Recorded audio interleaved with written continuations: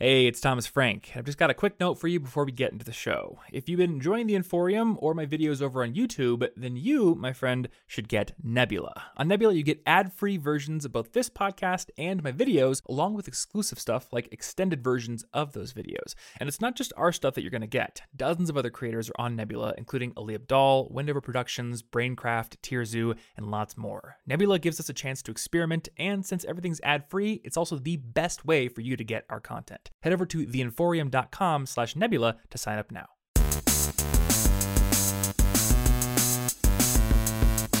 Hey, what's up, everybody, and welcome to the first episode of the College Info Geek podcast in 2016. As always, my name is Thomas Frank. It has not changed, though sometimes I wish it would change to Megatron. I guess I could go try. I wonder if I went to the county courthouse and asked to change my name to Megatron Frank, would they let me do it?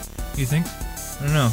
Anyway, this is a show that helps you become a more effective student, and on today's episode, I am happy to once again welcome my friend Chris Bailey from alifeofproductivity.com onto the podcast.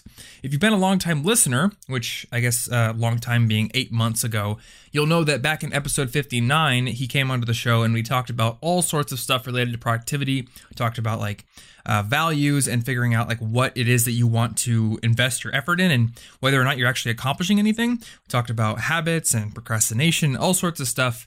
And today we're basically going to continue that conversation. We're going to just basically this episode is basically a chat between two people who are geeks about productivity, and hopefully you are able to learn something from it, including, yes, what the worst thing you can do for your productivity is. Also, if you listen to that episode, Chris mentioned that he had just gotten a publishing contract with a huge book publisher, and he was writing a book based on all of what he had learned during his year of productivity experiment. And I mentioned that I was jealous because I have always wanted to have a book of mine on a shelf in a bookstore somewhere, and hopefully someday that will still happen. But for Chris, that has actually happened because today is actually the launch date for the book he was writing, which is called The Productivity Project. And he was able to send me an early copy, so I got to read a bunch of it before the interview, and then I read a bunch more last night after the interview. And so far, I'm really enjoying it. It's a great overview of many different productivity concepts.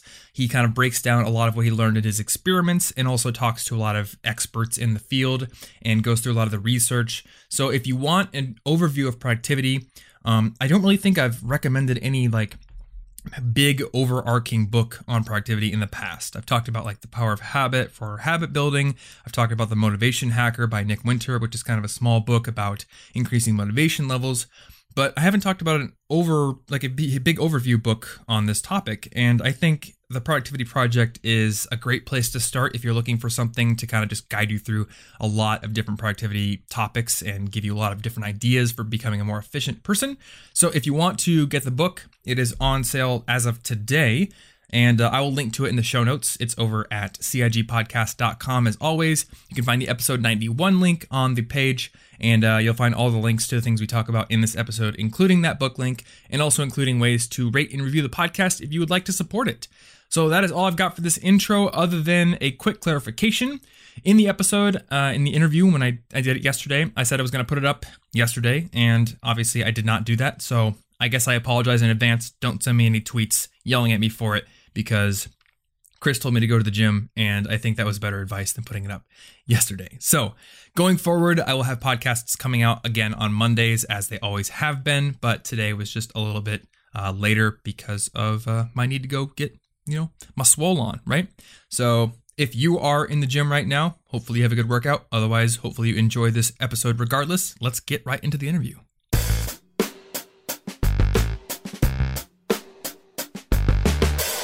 Okay, let's start the show right now. What's up, dude? Right now. Right now. Oh, you said not to slam the table. Dang it. We're off to such a great start. I already screwed up. Dude, man.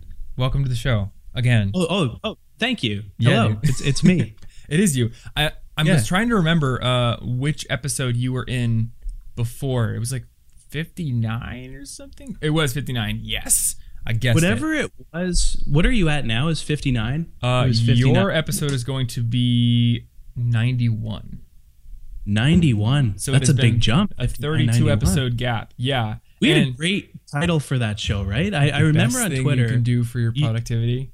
The best, because I have the tendency to be redundant when I talk, and I said that a bajillion times. We had a great title. It's one of the best podcast probably the best podcast you've ever done. Yeah, probably, you know. Probably. Actually, you think about it. I can look it up right now, and I can cut your ego down to size a little bit. Actually, I think it is pretty high. It is. Yeah.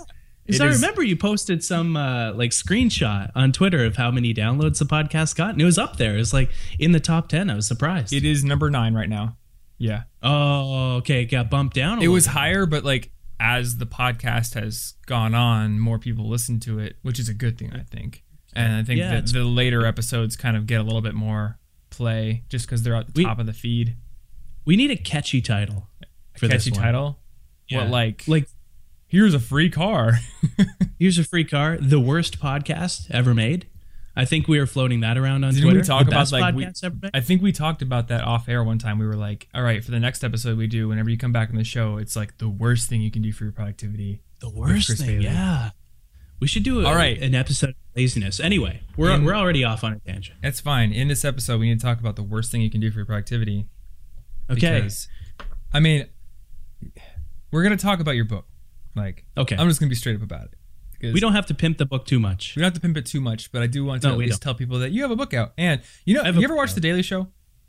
Like I back do. when Jon Stewart was on it? I haven't watched the new one. I watched it with Jon Stewart, yeah. I'm in the same boat as you. I never have watched the new one yet. I probably should.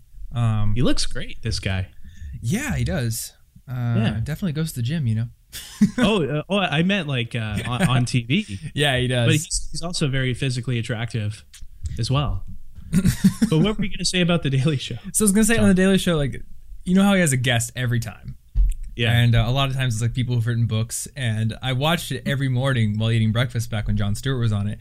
And it was always really funny when the guest would be like, so did you actually read my book? And he's like, yeah, I read it. Of course I did. Yeah. Ask me anything. As long as it's also in the Coles Note summary. Yes. So did you read this book? I have read 70 pages of it.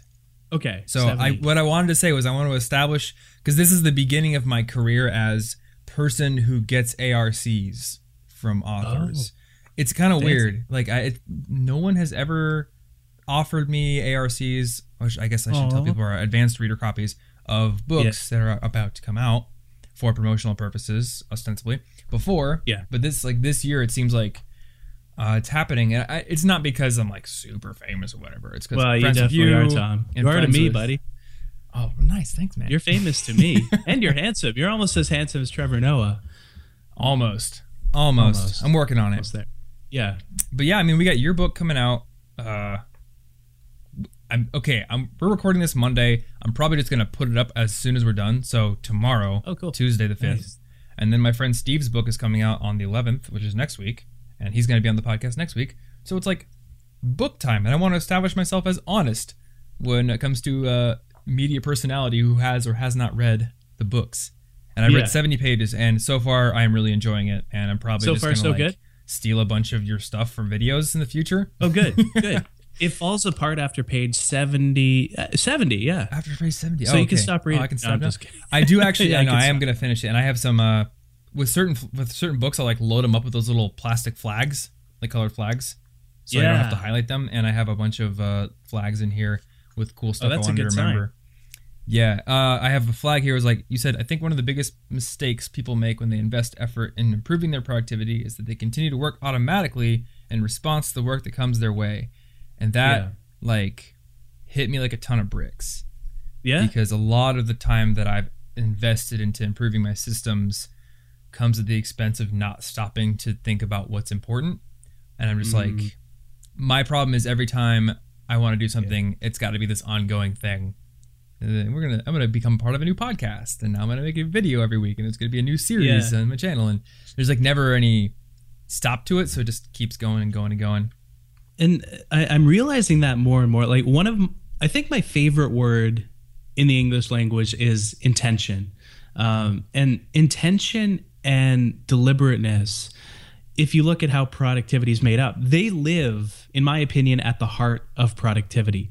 You can't become more productive if you don't also become more deliberate about what you work on in general, about what you work on every week, about what you work on every day. But at the same time, like the hard part about productivity is that there's always a gap between. I'm used to doing print interviews, by the way, so I need to flip to being on a podcast. So I'm used to talking slower because I know somebody's going to write it, but I know people don't give a shit about that when they listen to a podcast. But there's always this gap between what you intend to accomplish and what you actually accomplish. And that gap is what productivity, I think, is designed to bridge. And you mentioned the deliberateness bit. It's not working about faster. It's not about working faster or more frantically or at a more frenzied pace. It's about taking this step back, seeing what's important, and deliberately spending more time, attention, and energy on that. And I really do believe that the more I experiment and think about productivity, the more solidified I am in this way of thinking. But on the other hand, right, the reason why it's possible to write a whole book on productivity, not just stop there. The reason why we can get beyond page 70 is that this gap is impossible to bridge 100% of the time. And despite your best intentions, stuff happens and shit hits the fan. I've sworn twice already. I'll try to cut that back a little bit. But we set these intentions, and because the future is impossible to predict, you don't know what obstacles are going to get in the way of what you intend to accomplish. But that's the hard part about productivity, is bridging that gap, I think, between intention and action. And again, it might sound a bit philosophical on the surface, and in a way it is, but that's kind of the approach that I took with the book. The book is as tactical and practical as possible, but that's kind of the reasoning behind every tactic in the book. Yeah, it's kind of like this realization that closing the gap isn't about just doing more work so you can hit your ideal. It might be about scaling your ideal back.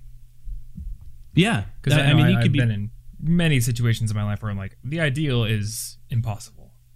Yeah, and not even needed. And it's about being productive on the right things, right? And one of the simplest ideas that you can imagine, but it's so difficult to act on, is that not all tasks are built equal. There are some tasks in your work, in your life, that for every minute you spend on them, you accomplish more than with other tasks. So take, writing a report and watching Netflix.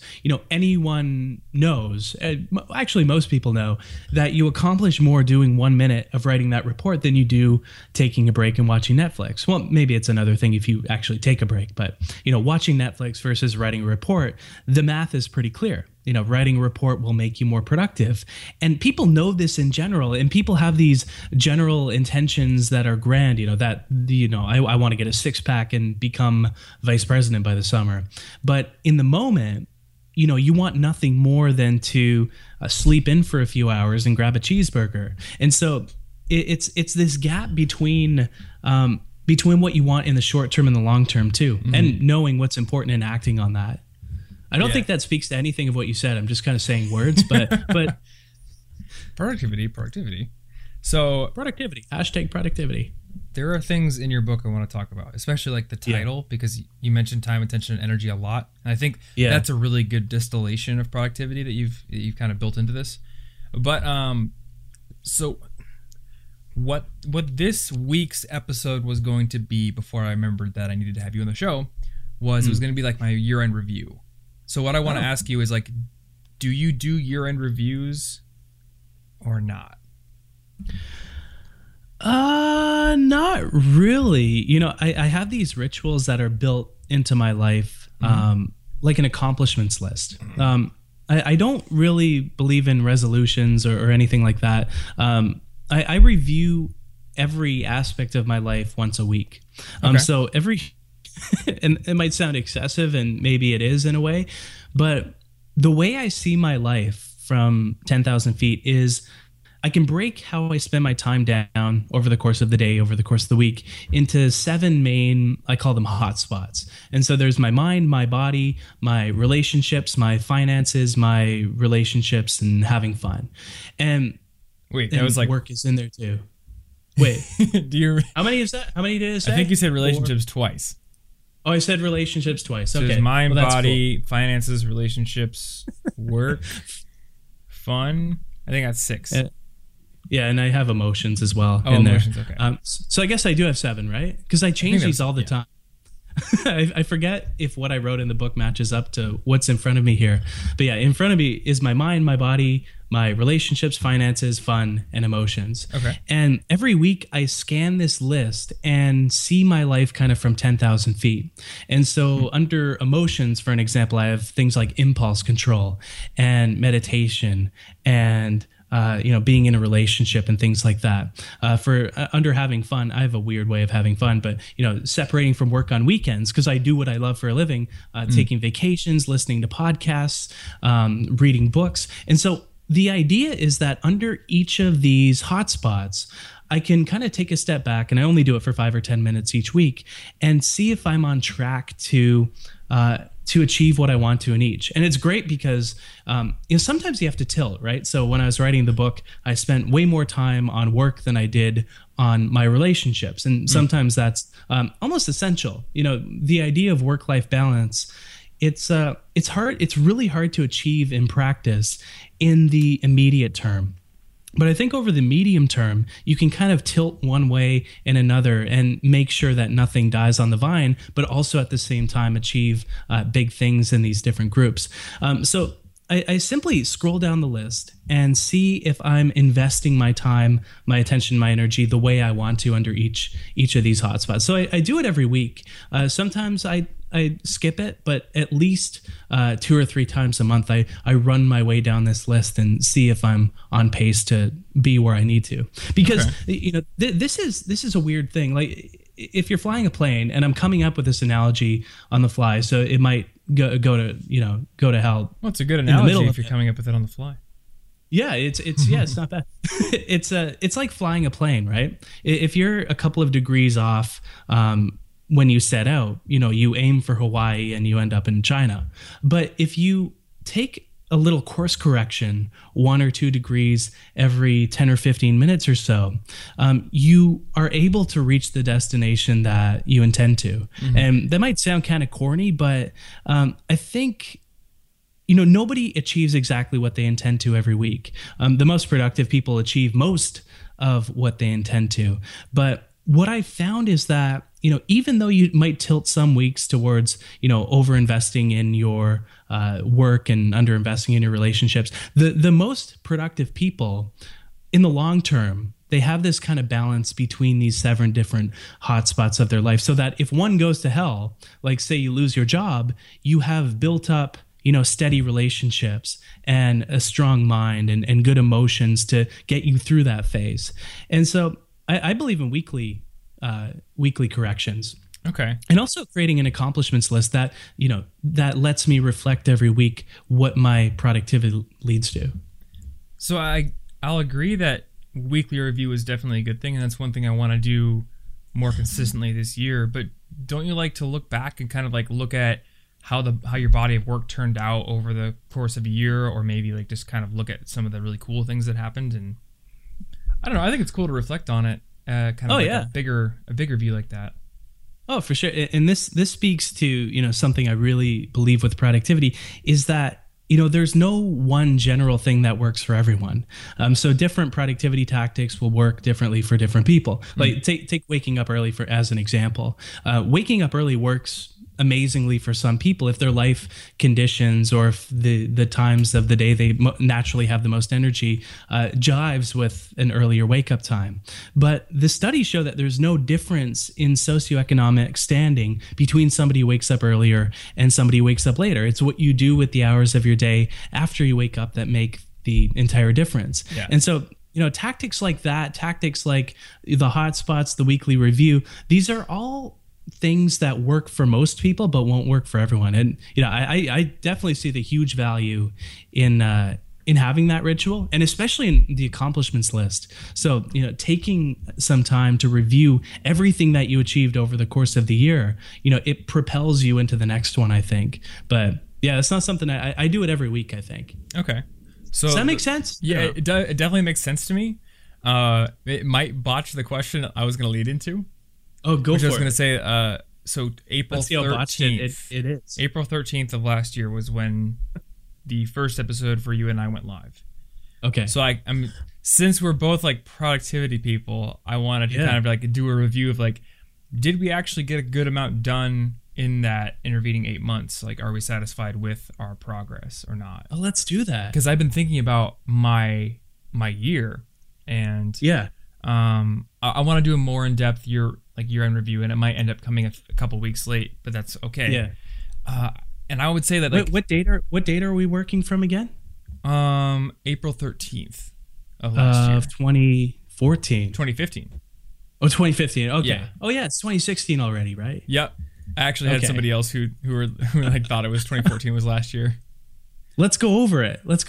So yeah, so since April 13th, I mean, for me, like, definitely in terms of my business, 2015 was the best year ever.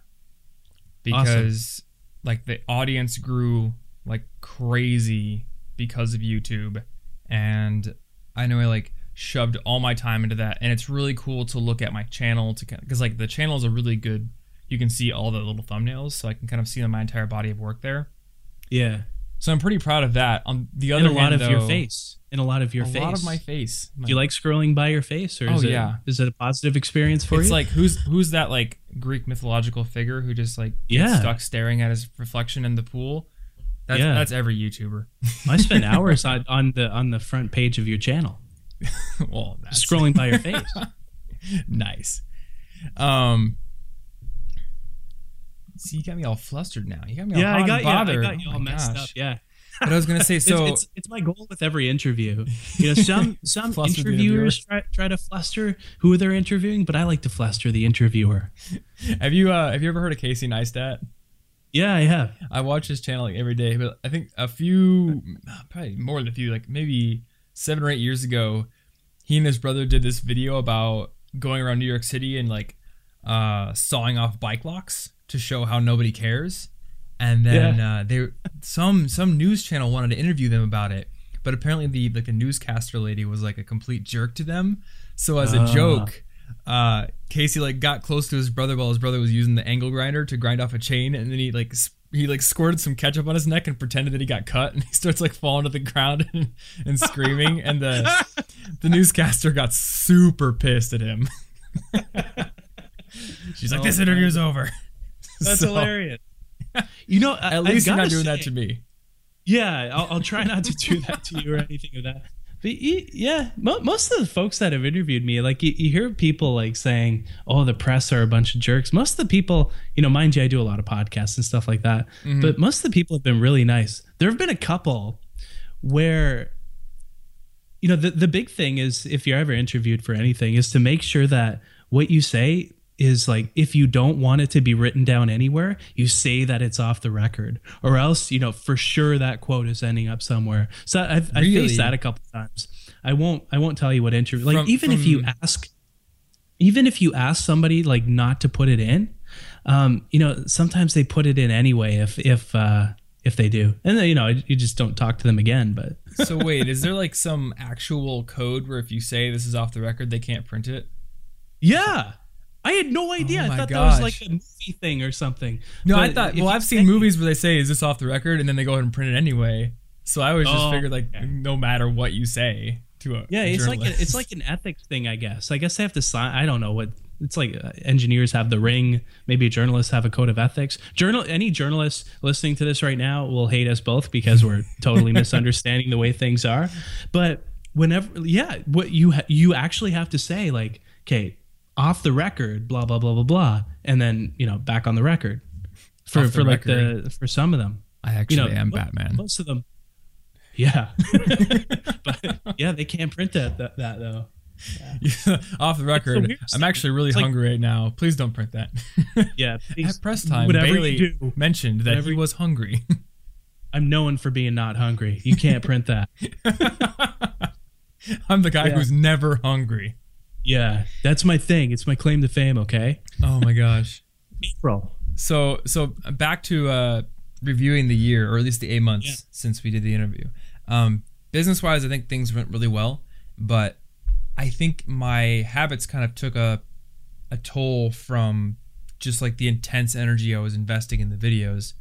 And as opposed to 2014, where I was like doing my morning routine, without fail every Tilted day. too much. It kind of tilted over as 2015 went on. I found myself more and more being like, okay, I really need to finish this thing this week, so I'll get back into it next week. And next week never came until like nearing the end of the year when I just had to reset everything.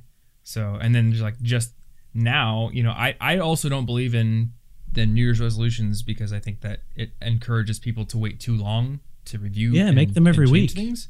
But I did like after Christmas and everything was done, I was like, okay, I'm going to reset the systems once again and get back into things. So how would you say your productivity and your body of work fared since we last talked? I think it fared really well. Mm-hmm. You know, I definitely overextended with the book, and that was my intention that, you know, immediately when I got the deal to write this thing, I thought, you know, this is an opportunity that if I do an amazing job of it, will scale. And so I have this idea where there are some tasks in anyone's work that scale, and others that don't. And so for an example, making a movie for you scales because it could reach millions of people, whereas, you know, responding to an email doesn't, because it can only reach one person unless somebody posts that email somewhere of how much of a dick you are to them or something like that, which I'm sure happens to you quite frequently because you're a nice guy. You're every one of the day. nicest people. Yeah, every day. Gotta stop being such a dick on email. That's a huge thing for me, actually. Because when I'm like really not being an asshole, but like if I'm tired and like I'm like trying to get my inbox cleared and I've already done a full day of work, it can be really easy to default to just like answer the question in a very terse manner, like blah blah blah. Here's the link. But I have to realize like this is this person's first time ever emailing me, and you know, for whatever reason I can actually answer. So I need to project that enthusiasm. Which is why I have templates that project enthusiasm. and I'd imagine that, you know, if I was watching your videos for a while and, you know, I finally, you know, step up to send you an email, like I'd want a good response, but your time doesn't scale in answering the emails. And it's one of those asymmetries of doing work that scales. And so, you know, some careers scale, like being an athlete, being an author, being an entrepreneur. Those things can scale across a lot of people. Whereas being a masseuse or being say a factory worker, you know, your time doesn't scale. In other words, you can't separate how you spend each hour of your day from how much you accomplish. They're directly tied. You can only massage one person at one time. You can only build one widget at one time. And with jobs at scale, and this what I'm saying right now probably won't apply to too many people, so, you know, I'll keep it short. But there are these kind of asymmetries that exist in those types of jobs, email being one, where your time, every minute that you spend on a video helps thousands or tens of thousands of people, where every minute you spend on an email helps one. And it's one of the things that kind of sucks about it, because like the president answers 10 letters. He reads 10 letters a day. So every day, his communication staff, the hundreds of them that work for him, because they sort thousands of letters every day, they find 10 that he should read that's representative of everyone. But when you're kind of going at it yourself, it's a bit more difficult. But anyway, is it actually 10? Yeah, I had never heard that. Day, oh, that's cool. Every day, they select 10 letters for him to read, and he doesn't respond to every single one. Okay. But the idea is that he can kind of keep up with what's going on in the country, and get that, you know, become outside. Not that we're in bubbles or anything, but I think when you get to that scale, you know, it's easier, like a CEO or like a billionaire or something. It's easy to get caught up in that bubble. Well, I think it's important for you and I as well. Possibly, especially for me, because I'm not a student anymore, which is why I don't discourage people from writing me emails, even if I do have to say, like, I can't, you know, always respond. I may not be able to respond to you, but I still encourage people to contact me, because at least I can continue to steep myself in the problems and issues of a student while not being a student. Yeah, and that's a place where it's really easy to become disconnected. I have line in my email signature that says that I keep every email I send to 3 sentences or less, and to save my time and the recipients. And people seem to get that. They seem to respect that, and I find that works. Setting these constraints, these limits for how much time you spend on something. But yeah, okay, that's the job with the highest. The job with the highest death rate in the U.S. By the way, what is it? It's the president. 9%. Oh, statistics are interesting. Yeah, that makes sense. They're misleading often too. Yeah, I once read that it was like one article was like the small towns have the highest cancer rates in America. What are we going to do about it? But then it was like, well, small towns also have the lowest cancer rates because small towns are at each end of the bell curve. Oh yeah. And it's the same thing with presidents. I would imagine presidents having the highest death rate. Yeah. Yeah, you can find stats to prove or disprove any point. But yeah, just looking over my list for the year, just to kind of cap off this point, it was a good year. I leaned into the book, but that was intentional. It's what I needed to do to do a kick-ass job of it, and I'm proud of the product. So handed that in on June 1st, 81,085 words. Nice. June 4th, celebrated my 1 million minute anniversary with my girlfriend. We don't do anniversaries in years. We do it in millions of minutes. Yeah. How much is 1 million minutes? Oh man, you're gonna test me now. I think it's like in my normal brain. Wolfram Alpha. I gotta fire up Wolfram Alpha. 1 million minutes in years. Is that just for funsies, or is it like I stood your company for 1 million minutes? Yeah, that's what we celebrate. It's 1.903 years. Okay. We don't celebrate regular anniversaries. She's as geeky as I am about this stuff, so we celebrate million-minute anniversaries. And we have to buy a present every 1.903 years. That's right. Don't tell her. In October, this was huge for me. Received some, endorsements that were, I don't like the word humbling because it's like, it's hard to say the word humbling without kind of humble bragging at the same time. They honored you. Yeah. I felt honored when I received them for the book in terms of, people I've respected for a long time. Mm-hmm.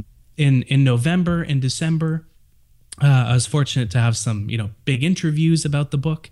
And so it's really been the year of the book in my eyes, and I tilted in that direction. And that's meant compromising other parts of my business. Like I don't have as much time as I'd like for posting blog posts or things like that, which I think some people might be disappointed in. But it's been the year of the book, and I'm proud of how it turned out for sure. That's awesome.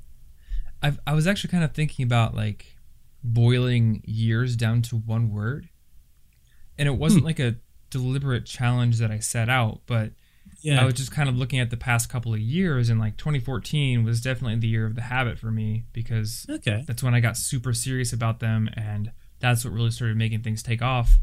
And then I called 2015 the year of the audience, because that's when the YouTube channel kind of took off, and I kept trying to keep my habits in check, but they kind of slid, and it wasn't like a horrible crash and burn, but they weren't as tight of a ship.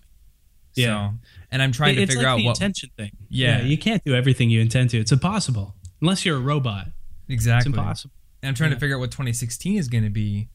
Part of me wants to say it's like the year of money, because I need to like figure out how to solidify my income. But by the same token, I don't want to define an entire year on just like making more money, because it's like one tiny goal among many. So and it's a bit shallow too. Money. It's when you focus on money, I think you compromise quite a bit. Yeah. Like the reason, and not to discount that goal or put you down in any way, but I think what motivated me to start this productivity project was the opposite of money. It was following a passion for a year. When I graduated, I got a few full-time job offers and declined them all so I could study productivity for a full year. And it was in high, like it didn't feel like a stupid decision, but it really looked like a stupid decision from the outside in because of the money angle. Because because somebody would look at the salaries of the jobs I was offered and say, why the hell are you doing this project?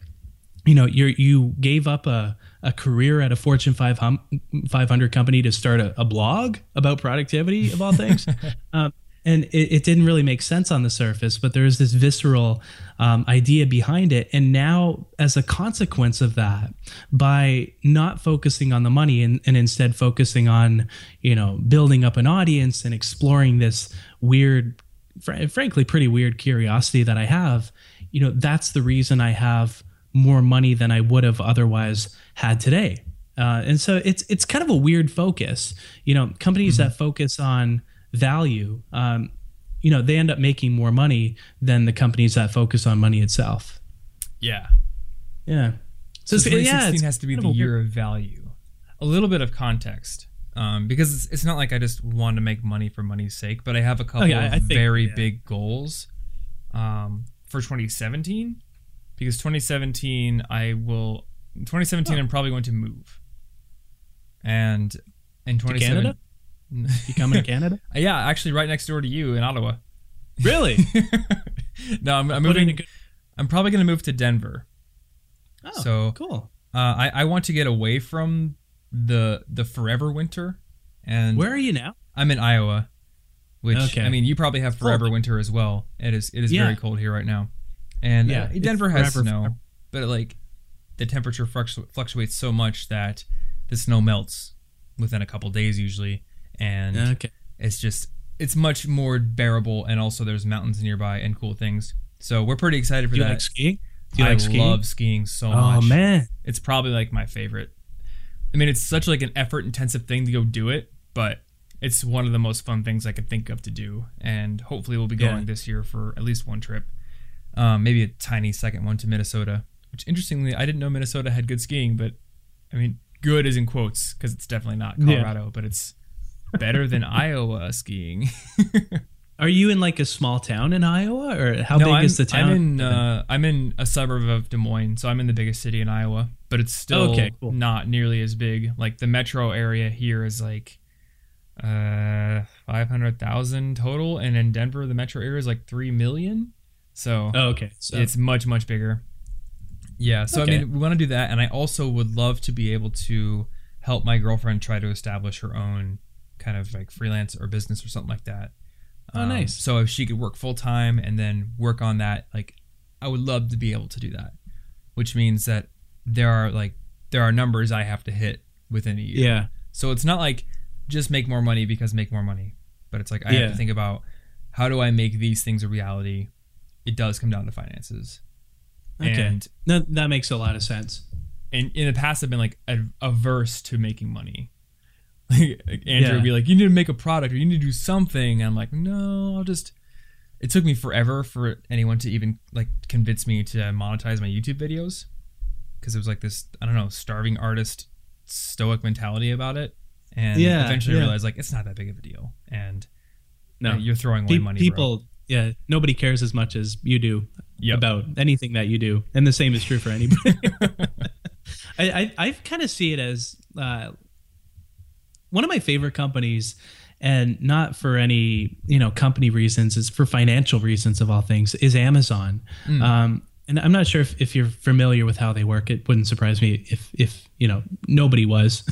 But the way that they manage their money is that, at least for the last X consecutive quarters, they've never turned a profit. And instead what they do is they take all the profit that they made, because they do make a profit before they do this, and they invest that into lowering the prices on their site so that they can continue to grow and continue to take market share away from other people. And it's a ruthless thing when you think about it, but that mindset of taking that would-be income and investing it into scaling upwards is one that I find really, really interesting. And so many people, when they're in their 20s, I see this all the time with the people that I graduated with, they take these jobs that are high paying and they're good jobs, and they might even be foolish to decline them, instead of taking other jobs where they would learn more.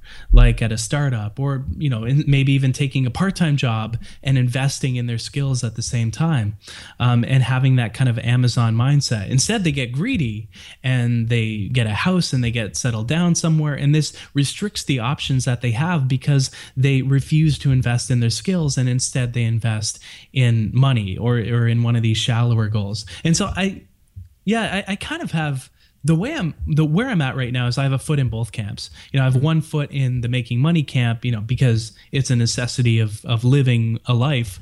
And in the other, I have a foot in this kind of scaling up camp. So I don't keep much of anything that I make. Instead, I invested into continuing to scale upwards, making sure that I could turn a profit if I could, because Amazon could turn a profit if they really wanted to, and invest that money back into scaling upwards. And, I don't advertise for my site. I don't do anything like that. But at the same time, I'm not shy about, doing something like hiring a programmer to overhaul my entire site for a cool reason, or, going insane with a new article by adding new features to it. So yeah, I kind of see where you're coming from. Yeah. And I mean, it's not like a priority that would ever overtake my desire to make things like super high value and as cheaply as possible. So yeah, I just think it's like, I feel like calling it a focus on money is going to give it the wrong connotation, because a lot of businesses, if they focus on money, they're going to like lock everything down, monetize everything. And it's more like, no, I just need to stop being like a stodgy artist type that doesn't want to charge for anything ever, and focus on, I still want to retain that like soft sell, keep everything as accessible as possible approach, but still like find a way to cement multiple sources of income like a smart business owner should. So that way I'm like resilient to anything that may happen.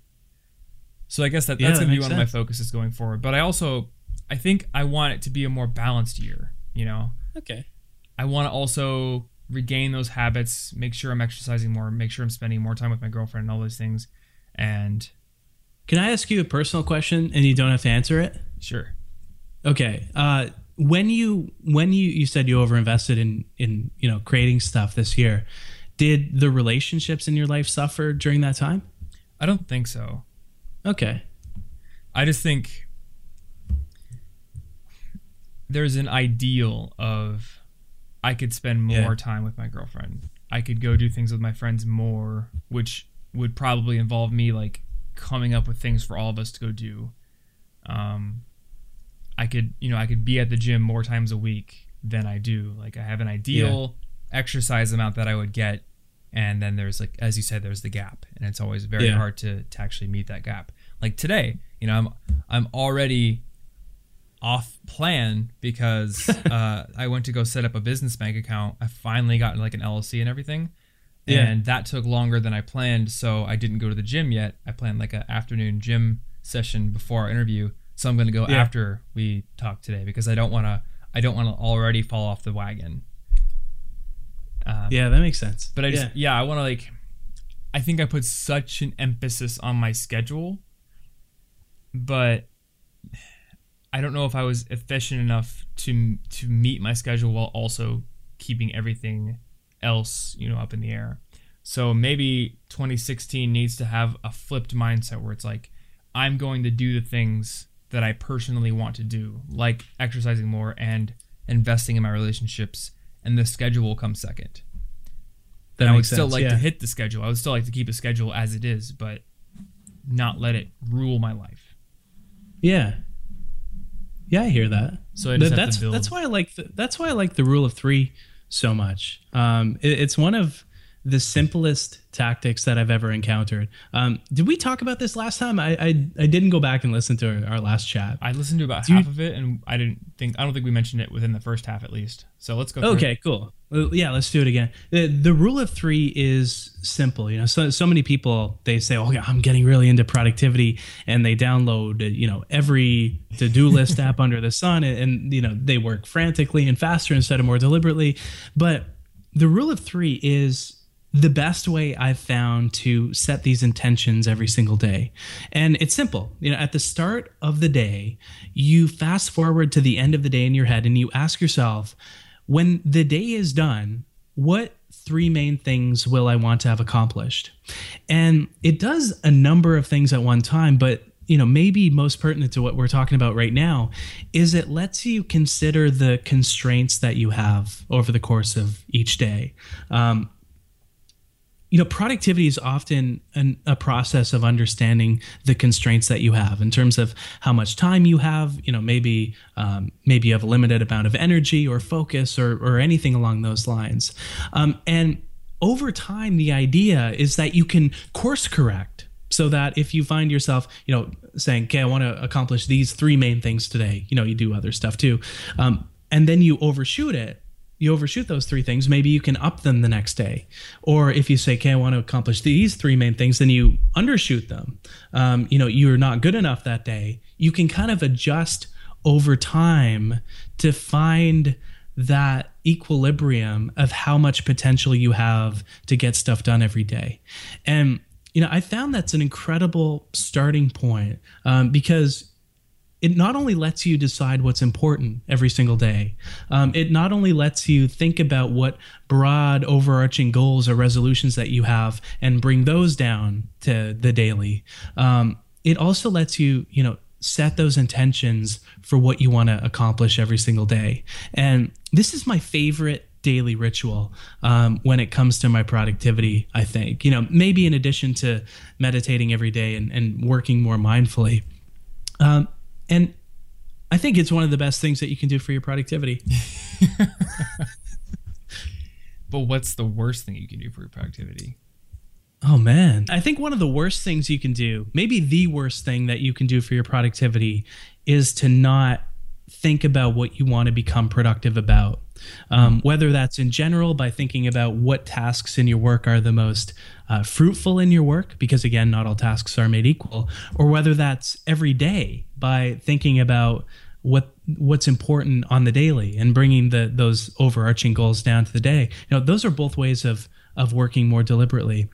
But when you don't set intentions, you have no control over what you work on. You just work on autopilot in response to the things that come up or that are emailed in most cases your way. And I can't think of a worse thing to do for your productivity. If you form an intention to have a perfectly relaxing day at a beach somewhere with nobody around, and you do that and you accomplish that intention, I think you were perfectly productive because you took that time to set out that intention and think about whether it was worthwhile in the first place. Yeah, that makes a lot of sense. I was thinking of my friend Sean told me this quote. It was like, the man who knows his principles can devise his own methods. And I think it was like, we were talking about just knowing what it is exactly that you want to do, what your principles are, what your values are, and then you can devise your own ways of doing things. But if you don't know what your principles are, you just kind of grab at any method that looks good. Yeah, and it's amazing how many people don't plan their day. It's not like you should have a detailed plan for how you spend every 5 minutes, but if you don't know kind of the main things of what you want to get done, you're not going to get them done. It really is that simple. You're going to work on autopilot. You're going to work in response to whatever emergencies that come your way. You're going to work on the things that seem important but are actually only urgent, and you're not going to accomplish much of anything. Mm-hmm. Productivity isn't about how much you produce, it's about how much you accomplish. And the best way of getting to that point is that deliberateness, whether in general, whether every week by reviewing those hotspots, by changing the course of the week, or with the rule of 3 every single day. Yeah, which, by the way, you got all those hotspots right. I found the page. It was you found the page in the book. I did. Okay, it was like 160 something, but I'm guessing it will 162 in my version, but it might change because I don't know. I don't even think it definitely will change.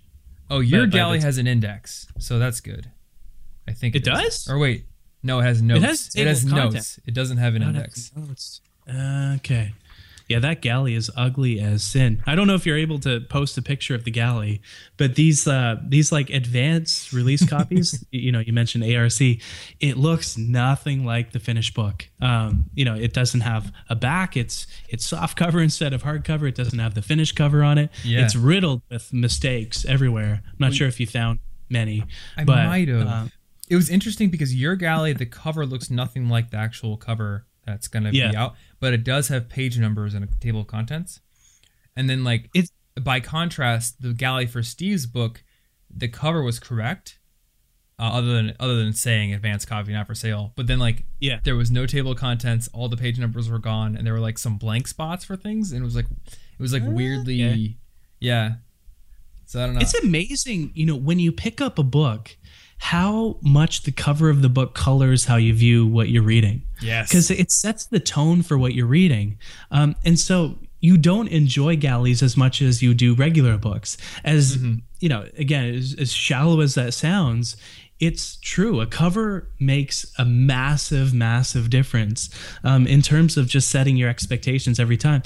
If you look at the cover of the Productivity Project, the finished copy, it's amazing how simple it is. But they spent months, my publisher, Penguin Random House, spent months figuring out this cover, going back to the drawing board several times until they came up with this. It's amazing how simple it is, but it's probably worth it, I guess. Well, I've heard something about like good design is about removing all the unnecessary elements. So good design often comes through so many iterations of taking things out and trying to figure out how to make it as, communicate the message as simply and as evocatively as possible. I'm thinking of a book that I have on my shelf. It's called Debt, the First 5,000 Years. And it's like this whole history of like debt and how like debt and money systems kind of arose together. But it's the cover is this stark red. And then there's a receipt on it. But like the rest of it is just this stark red. And like the book would not have as much of an impact if, like that makes a perfect analogy. Like it's like red in a ledger, right? It's like a perfect picture for what the book is about. And I think yours is like very similar. Like the letters are going up, like a progress graph going up. And they say don't judge a book by its cover, but you're going to. And I think book covers need to be designed with that in mind because they do form like emotional, predictions and just kind of set the tone. Yeah, it's like what you wear every day. Like it or not, it would be amazing if the world were free of judgment, but like it or not, people judge you from the way you look, the way you dress, whether they want to or not. And the same is true for a book. You see, this has nothing to do with productivity, but I think it would be an interesting point to say. It's amazing how embedded judgment is in the way that we see the world. Mm-hmm. So if you have a coffee cup in front of you, you don't think of it as a coffee cup. You have this natural motivation to think of it as hot, rather than cold, or as bitter rather than sweet, or as heavy rather than light. And we have, there's of course evolutionary reasons for this. We have a natural tendency to embed judgment in everything that exists, and books are no exception. Yeah. It's probably an evolutionary thing, but that has nothing to do with productivity. Well, this is interesting actually, because I see this on meditation retreats. Every meditation retreat I go on, you judge automatically over the course of the day. Even monks do it. Mm-hmm. But on a meditation retreat, every single one, by a few days in, you begin to notice yourself judging the world around you, and realize that you become a bit. Here's like Buddhism in a nutshell. Like if you have a coffee cup in front of you, and you see it as a cold coffee cup, the fact that the coffee cup is cold leads you to become less happy with the coffee versus whether it was warm. But if you just see it as a coffee cup and experience it as it is, there's no judgment embedded in that thought, and there's also no suffering embedded in that thought. So a resetting of judgment is like a resetting of expectations too, then. Yeah. Oh yeah. Okay. Happiness is coming to terms with how the world changes. If you perfectly adjusted to how the world changes around you, you would be happy for every day for the rest of your life. But this change, which is inevitable for better or for worse, leads us to kind of be gripped by what occurs around us rather than step back and see the world as something that is always changing. Yeah. I think to a degree, judging is good. Maybe not, not as much as we do, and maybe a balance can never be struck. But they say like substance over style, never judge a book by its cover. But I think style emerges from substance, and it is our efforts to kind of exude the best qualities of the substance. And obviously we're not always honest about it, and we're not always perfect about it, and maybe we're disingenuous, but I think the intention is correct. And without that, you'd have a world of just like grumpy people wearing sweatpants who you'd have to like shake awake with coffee to get the time of day out of them. But instead we have, people who want to dress well and present themselves well, and people who want to market things well. And I think it leads to a lot of beauty. It also leads to a lot of, ignorance and judgment, and that's not good. But I think the key there, like with a book, you can put a great cover on a shitty book and it's still a shitty book. Yeah. It's to start with the substance and go backwards to the style. Mm-hmm. So start with a good book and go back to a great cover. Start with creating value and work backwards to making money for your business. It's kind of the key to, don't focus on developing your personal brand, whatever the hell that means, and focus on making something good and then caring about your brand second.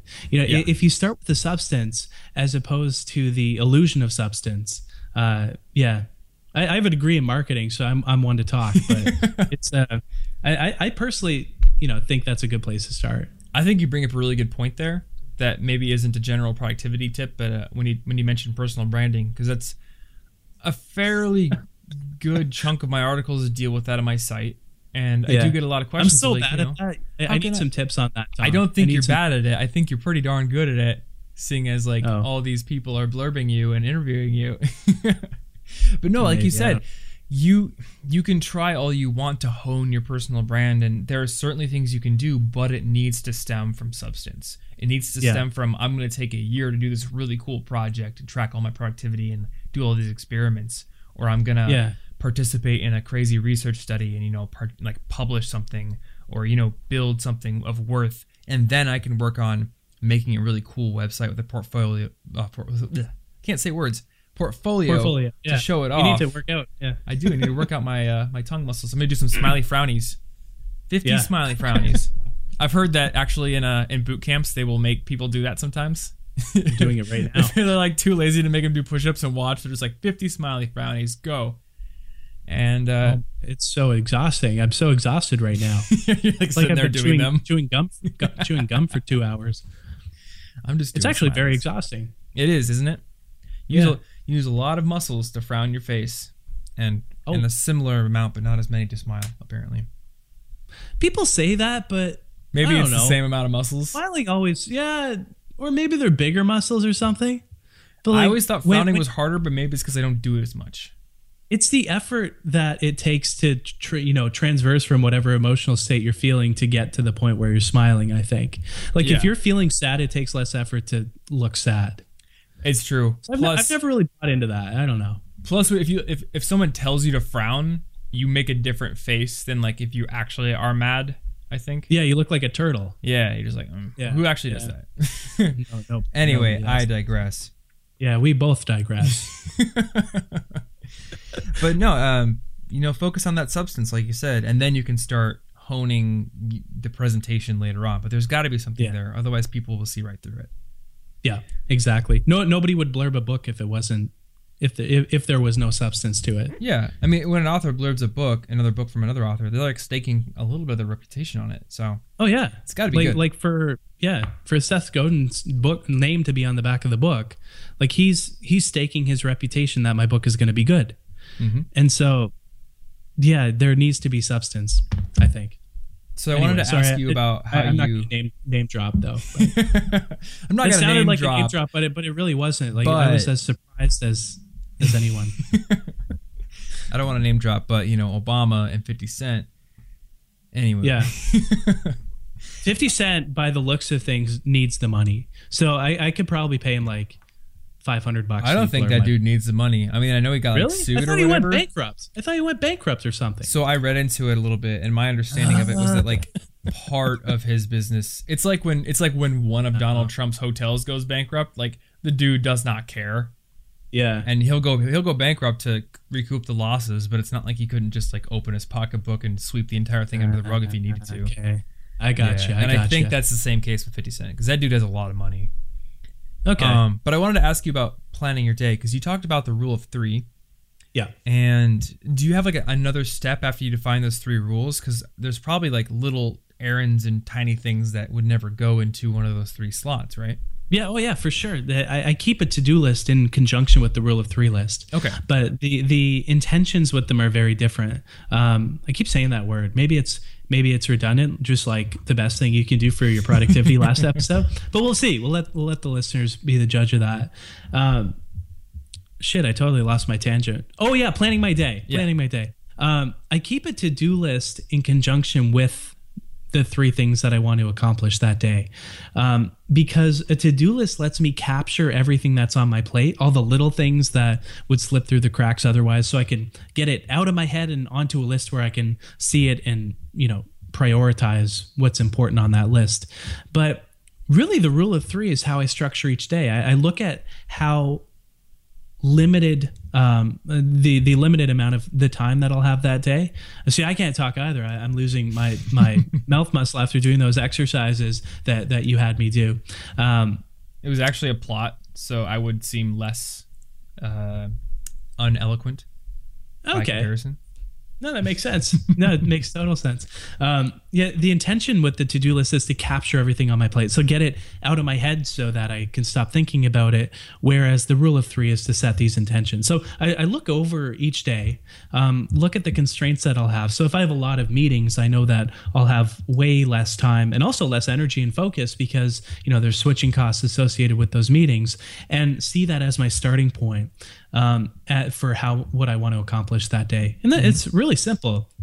One of the biggest mistakes people make when it comes to their productivity is they spend all day focusing on their productivity and no time working. And, I've fallen into that trap a few times. And there's these complicated systems out there that take years to adopt in their entirety.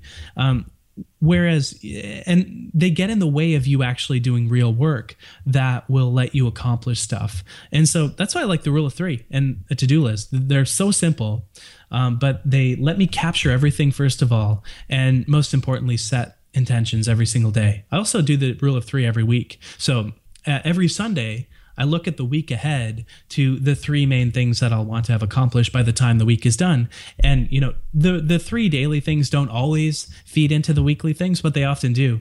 And that's how I do it. Very simple, very lightweight, because here's the thing about productivity, right? Like for every minute you spend thinking about your productivity or investing in your productivity, you have to make that minute back and then some in order for the productivity tactics to be worthwhile, or else you're just looking at productivity porn. And a lot of this stuff out there is productivity porn. It won't lead you to gain that time back and then some that you spend on it. But the rule of 3 does, and keeping a task list does. Are you telling me that taking 15 minutes to tag and add a priority level and a due date to answer a 5-minute email is not productive? Tom, no, it's not. Well, good, because I don't do that. Okay, good. Yeah, I hope. Though I recall weeks, probably like freshman, sophomore year. I think I got over this little obsession by then. But when I was like trying every productivity system, and the ones that were the most complicated seemed like they were the best. So you got to add a priority and a color and a flag and a project type. It's so easy to fall into that trap. It's so easy it's like the more you're into productivity, the more likely you are to fall into that trap. Mm-hmm. But, you always have to think about, does this save me time or cost me time? Productivity can cost you time if you're not careful, as paradoxical as that is. But at the same time, and so this is something I'm coming to realize more and more, is there is so much room to become more productive. The average person is so unproductive. It's unbelievable. It's unbelievable the gap that exists between how much they get done now and how much they have the potential to get done. even if you care a lot about productivity, I think that gap still exists. As weird as that might sound, it's not like productivity will let you get 5 or 10% more done every day. It's that productivity will let you get 10 or 20 times as much done every day. That's what I found. Yeah, you could spend all day being productive about email, and frankly, a lot of people do, but it's hard to change the world through email. Yeah, you're not really being productive because, as you kind of highlighted the difference earlier between production and accomplishment. Yeah, and exactly. If I answer every single email that I get, I haven't really accomplished a whole lot because I have necessarily let a video go or something. Yeah. So it's a net negative. Even if I have produced 1,000 email replies. Exactly. Yeah, exactly. And that's why the value bit is so important, right? Focusing on value instead of money is when you align your time to what's important in your work in general with what produces results, you'll see naturally, once you take time to figure out what's important, you'll naturally see the video as more important than email because you focus on, the value it creates and how many people it helps versus, just helping one person. Yeah. Does that make sense? Yeah, definitely. Yeah. So, dude, let's talk briefly about your book. Oh, yeah. Because it's basically out now. So, yeah, basically. Just kind of like give me an overview of it. Like, is it kind of a distillation of the Your Productivity Project, or is there extra stuff in there? It's all written from scratch, so there's nothing in here that's copy and pasted from my blog. I think I copy and pasted one paragraph, but I quoted it. I put quotation marks around it, so should be good there. That makes legit. Yeah, I guess so. The idea with this book is, over the course of my productivity project, it was called A Year of Productivity. I experimented with hundreds, maybe even thousands of productivity tactics. It's impossible to count them all. But what I did with this book is the way I wrote it is I started with asking, what things out of everything that I experimented with over the last, that year, as well as the last decade that I've been into productivity, would help people out the most to accomplish more? And also, what kind of overarching things did I learn? And I picked the 25 that I think will help the reader, that I think will help people accomplish more every single day. And that's how I wrote it. And I wrote a bunch of stories about, because the idea for the productivity project wasn't just to, research productivity for a year, because as fascinating as I find productivity, not everybody cares as much about productivity as I do, but it was to also experiment with productivity. So do things like, watch 70 hours of TED Talks over the course of the week to play around with information retention, or meditate for 35 hours over the course of the week, or live in total isolation for 10 days and work backwards from these experiments to some valuable lessons, and also the research that is conducted around those ideas. So, this book is kind of the crescendo of that year of experimentation and research, and also interviews with some of the most renowned productivity experts in the world. So I'm damn proud of the way it turned out, and I hope people will check it out. Awesome. Was that too Sally? I don't know if that was too Sally, but I really am proud of the way this turned out. We'll let people be the judge of it. I was actually watching my friend Satchel put up this video, and he was just kind of talking about the struggle between talking about your work on the internet and when you're a content creator, like engaging with fans and replying and things like that. And one of the points of the talk was about, how there's this kind of nobleness to not talking about your work, I guess. Yeah. But yeah, and to a degree, that's definitely valid, because some people can be too salesy with their stuff and they promote it, like over promote it. But I think if you build something or you make something great, or that you think is great, like it deserves to be put out there, and then it can stand on its merits. So, and maybe even if you're just mindful of, how much you're promoting, maybe that'll help too. Because there's always a balance. Then you're not over promoting. Maybe. Yeah, it's true. I don't know. I'm always like I don't know how I feel. It's not like embarrassed to talk about myself, but like I feel uncomfortable pimping something that I've done. Like no matter how proud I am of it, like this book is the best thing that I've ever made. And maybe it will be like for the rest of my life. This will like, remember that time I wrote that, book that I'm so proud of. But even considering that, I find it difficult to talk about it. And I'm not trying to be humble. I'm really not.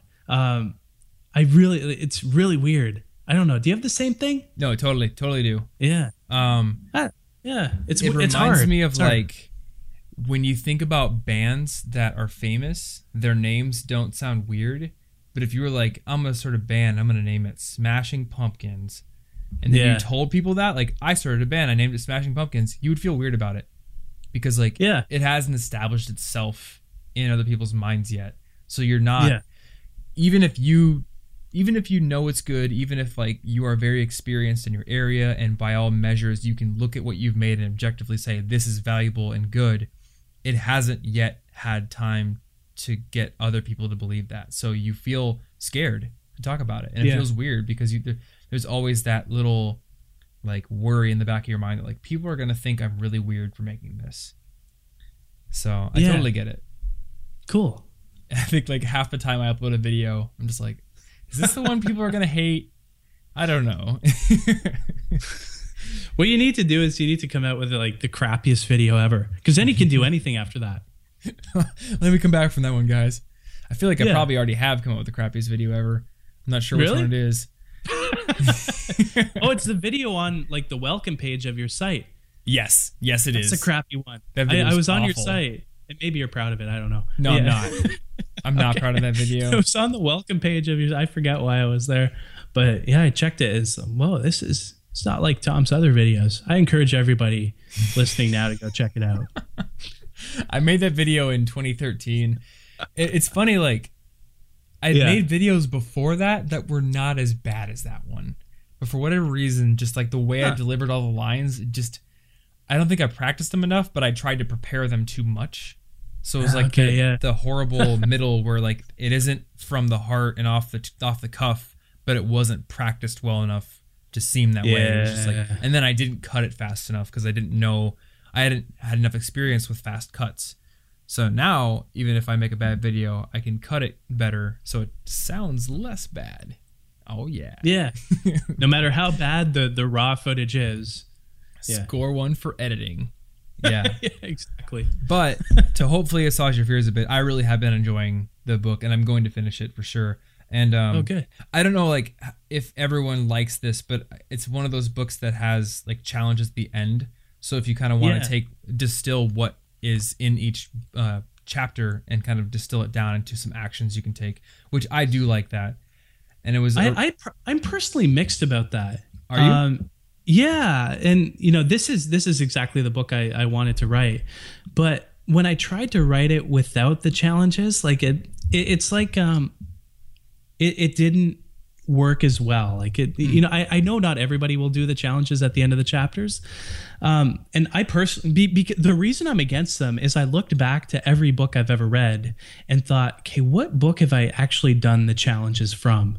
And I could name one or two, and of course I pored over those books to see what they had in common and tried to do that. But they were so ambiguous. I didn't know how much time was involved. I didn't know how much effort it was going to take or how much fun or what I would get out of it. And so at the start of each challenge, what I do is I do like estimated time to do the challenge, energy and focus required, how much value you'll get out of it. Because some of them, like you'll get less out of the challenge than you will with others. And, might as well be honest about that, how fun they are. And then, what you'll get out of the challenge. Of course, a little write up about that, just to make sure they're worth doing. Because, I kind of wrote the book for myself in that way, knowing that people are going to have a natural aversion to that. Not everyone. Some people are going to dive in and, and do every single one, which is amazing. And in that case, they'll become insanely productive. But, not everyone will. And I want to make sure that people know which ones are worth their time and which ones aren't. Yeah. And I mean, I'm not the kind of person that would do every single one. And often it's not like I'll read a book that has a challenge at the end and go, ooh, I'm going to do that right now. but it'll plant the seed of like the exact action I can take when that's relevant to my life. It's like, okay, I need to build a new habit. Let's do that. Or when I wanted to take cold showers, like I built a challenge around that. I remember like really early on in my blogging career, maybe even before, maybe within the first year, I found this ebook and it was like 30 Days to a Better Blog or something like that. And I went through that book and just like did the challenges, and it really helped improve a lot of the things. And same thing with there was like this Japanese learning, like intro to Japanese book, and it just had like a daily challenge, like, okay, today the challenge is learn the first 5 hiragana, and that just kind of gave me some, you know, something with like handles like a grip, and really just dig into getting work done. Something in the back of your head. Yeah. And that makes sense. So that's good. And I know other people don't like challenges and they just kind of want to go through a book, and that's fine. You can skip the challenges, but yeah, and I hadn't been able to pinpoint it, but that's a good point. Yeah, it kind of plants the seed for, you know, what you can do to move the things in the book forward. Because some books that you read them and it's just a bunch of words on the page, and it's like, okay, great, like I know what I should do to make this happen, but you know, it's like not strong enough to change your behavior. And so to plant that seed, whether somebody does the exact challenge or whether it just kind of sits in the back of their mind until it comes time for them to feel the urge to, I think there's an insane amount of value. Yeah, I mean, again, it's a person by person thing. You know, the thing that really solidified the "you can never please everyone" kind of mantra that we all have to live by. I listened to this podcast called Hello Internet, and the hosts, for anyone who doesn't know, are CGP Grey and Brady Heron, both of who run YouTube channels with over 1 million subscribers, both insanely successful. CGP Grey considers Getting Things Done by David Allen to be like his Bible. It's like the book that changed his life. He loves it, recommends it to everyone. So they had this fun idea to have Brady read it, and then they were going to discuss it. And the next episode was just Brady like just going on a tear about how much he hated the book, like more than anything he'd ever read, and it was like the most boring thing ever. And you have to, it was like, the book is nothing but talking about how you need to synergize your meeting minutes and your vision statements, and like he hated it. So, and yet they're both incredibly productive, successful people. Yeah. So like, there are different ways. There are definitely different ways that people are going to work. You can never make anybody happy or everyone happy. So might as well just try to make the thing that try to keep somebody in mind and make the best thing you possibly can for them. And hopefully most people will like it. Exactly. Cool, man. Well, thanks for coming to the show. And I'll plug the book again in the outro or the intro or whenever I do the recording. But yeah, the Productivity Project is on shelves on the 5th. So yes, sir. I'm guessing this will be out on the 4th very shortly after we get off this call now. But yeah. Awesome. I appreciate you having me on. For sure, dude. All right, guys, I hope you enjoyed this episode with Chris. Hopefully you learned something from the interview. And once again, if you want to find any of the things we talked about in the show notes, you can find those over at cigpodcast.com, that episode 91 link on the page. Otherwise, if you want my favorite resources for making your life as a college student better, and you want to find a lot of the gear and apps I used as a student or that I recommend now, you can find all that stuff over at collegeinfogeek.com/resources. And that is all I've got for this week. So until the next episode, stay cute.